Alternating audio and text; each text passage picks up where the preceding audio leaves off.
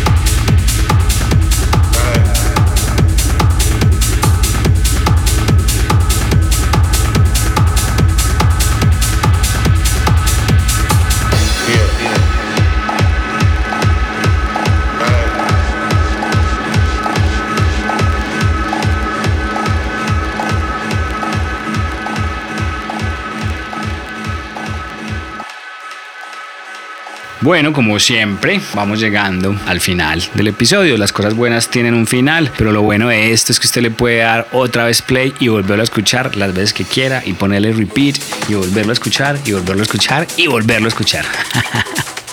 Un agradecimiento especial a Marcel Fengler por haber compartido esta sesión tan exquisita, tan especial con nosotros el día de hoy. Si usted por alguna razón no sabe quién es Marcel, déjeme decirle que es algo preocupante porque este es uno de los dinosaurios y de los duros del movimiento y de la escena, pero no importa, hay mucha gente que está llegando todos los días nueva a nuestro sonido y por eso yo en la descripción del podcast le dejo unos links donde se puede dar cuenta más de qué ha pasado con Marcel, qué está pasando y qué viene a futuro. Como les dije al principio del episodio, Marcel fue uno de los primeros residentes del mítico Berghain en Berlín. Además, sus primeras producciones fueron prensadas y selladas en Osgurton y en Mode Evolver, que son sin duda dos de los sellos techno más importantes y más representantes del sonido berlinés. Marcel además es un artista bastante activo que ha estado dando vueltas por el mundo desde hace muchos años y ha recibido críticas demasiado poderosas de plataformas y de blogs y de revistas tan importantes como Resident Advisor, que dice que Marcel Fengler es uno de los DJs de techno más finos del mundo. Además, por ejemplo, la revista Fact